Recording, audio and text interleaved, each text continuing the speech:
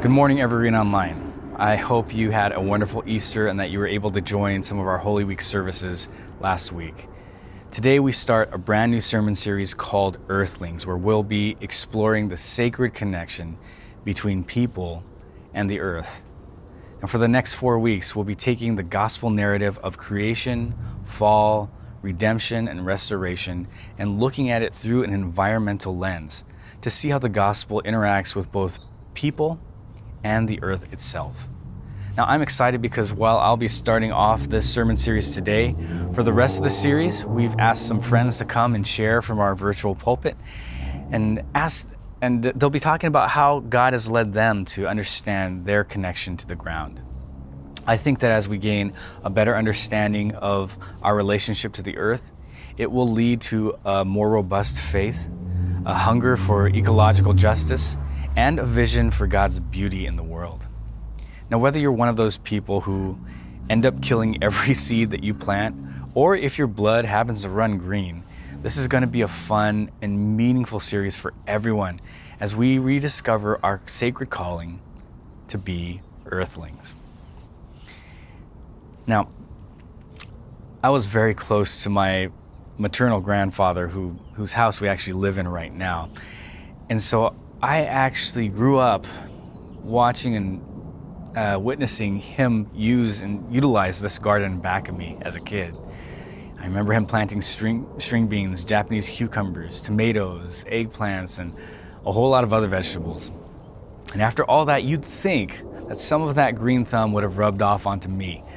But my garden isn't something to brag about. Actually, it's kind of embarrassing. I feel like by showing people, I'm exposing my deepest sins. And I just found it hard to tend to plants. And like some of you, I end up killing a lot of what I try to grow. I mean, even my succulents were dying. But then the pandemic hit, and all of a sudden we were all stuck at home.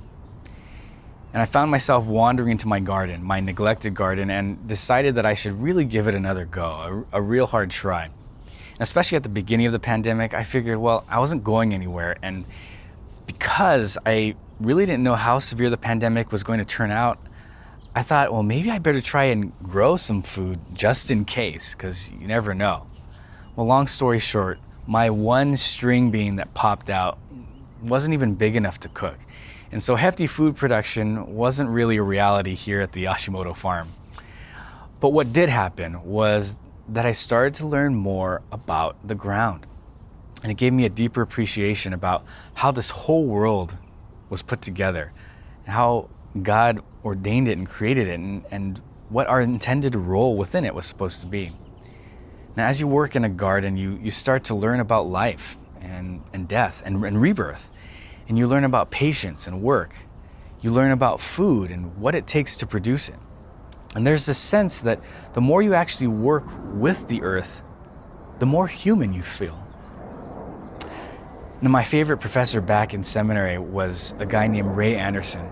And he used to tell us a story about growing up on a farm in South Dakota.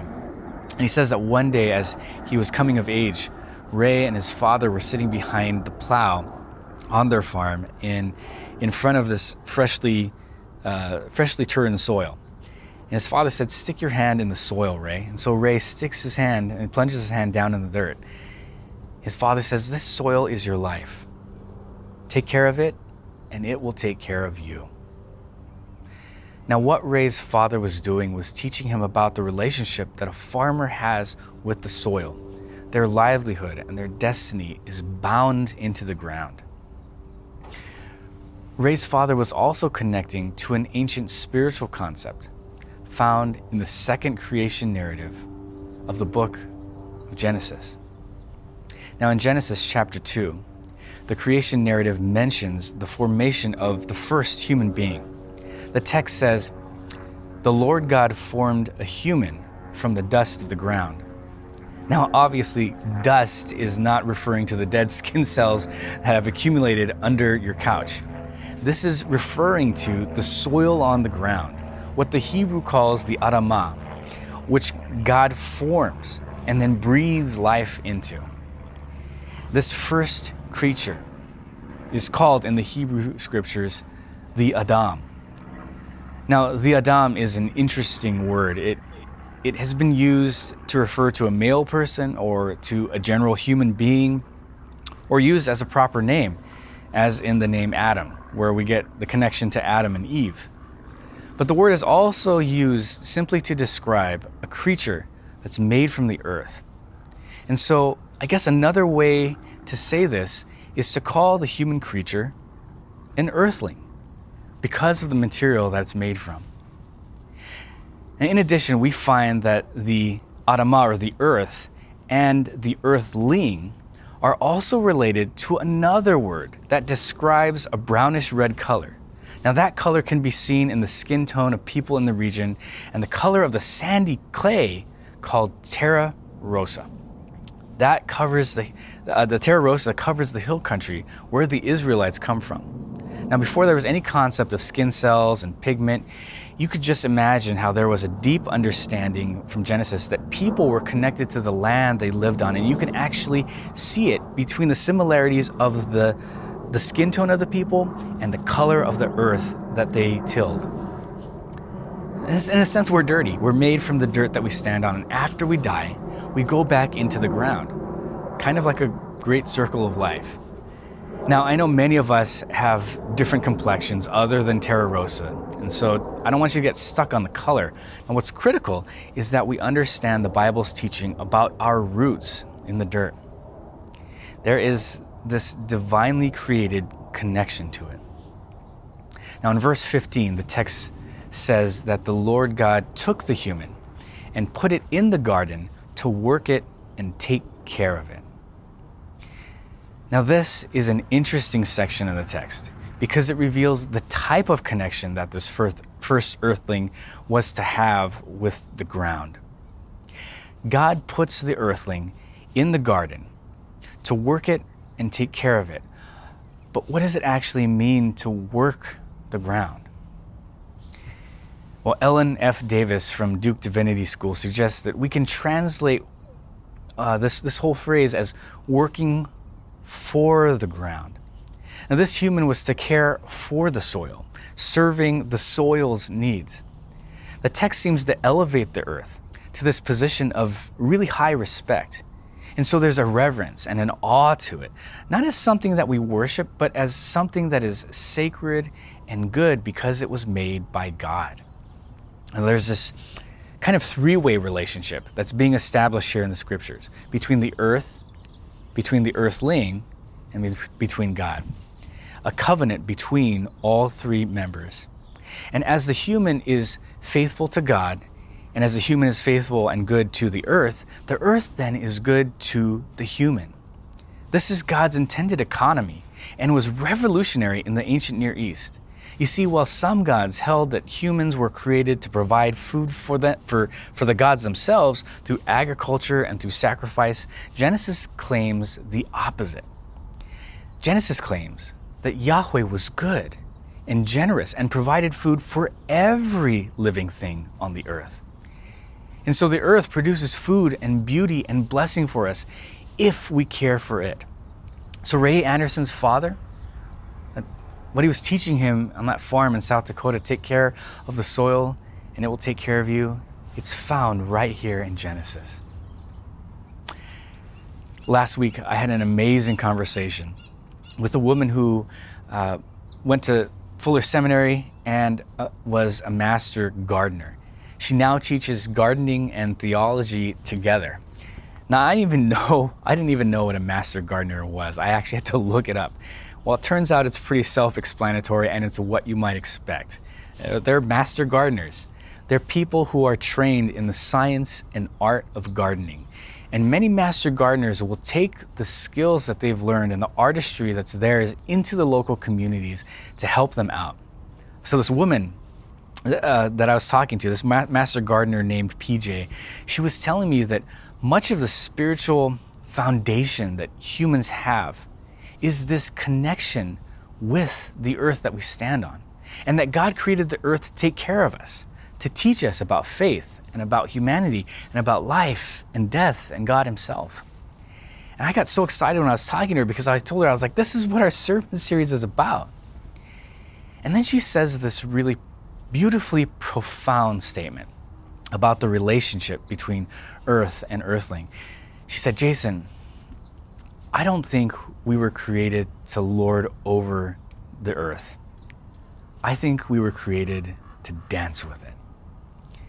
What a wonderful description of this relationship. And she was telling me how God provides everything we need from the earth. And even as a master gardener, she's still learning and discovering this and learning how to dance with the soil. And 10 years ago, I took a personal pilgrimage to visit my family in Japan. And I had never been there before, never visited them before. I'm a fourth generation Japanese American, so it's my great grandparents who were the immigrants in my family. So this is my first time going to the prefecture where the Ashimoto family comes from. And it's this beautiful seaside place in a town, in a place called Totori.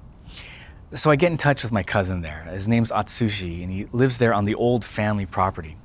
Atsushi picks me up from the airport, and he takes me all around to sightsee and eat amazing food. And I'm having such a meaningful time being there, connecting with him and his wife and his family. And as evening came, he drove me back to his house, and I'm kind of excited because it's a property that I assume has been in our family for generations. And as I step out of the car, Atsushi tells me to wait. He has one more thing to show me before I go into the house. And I'll never forget these words. He says, I want to show you your roots.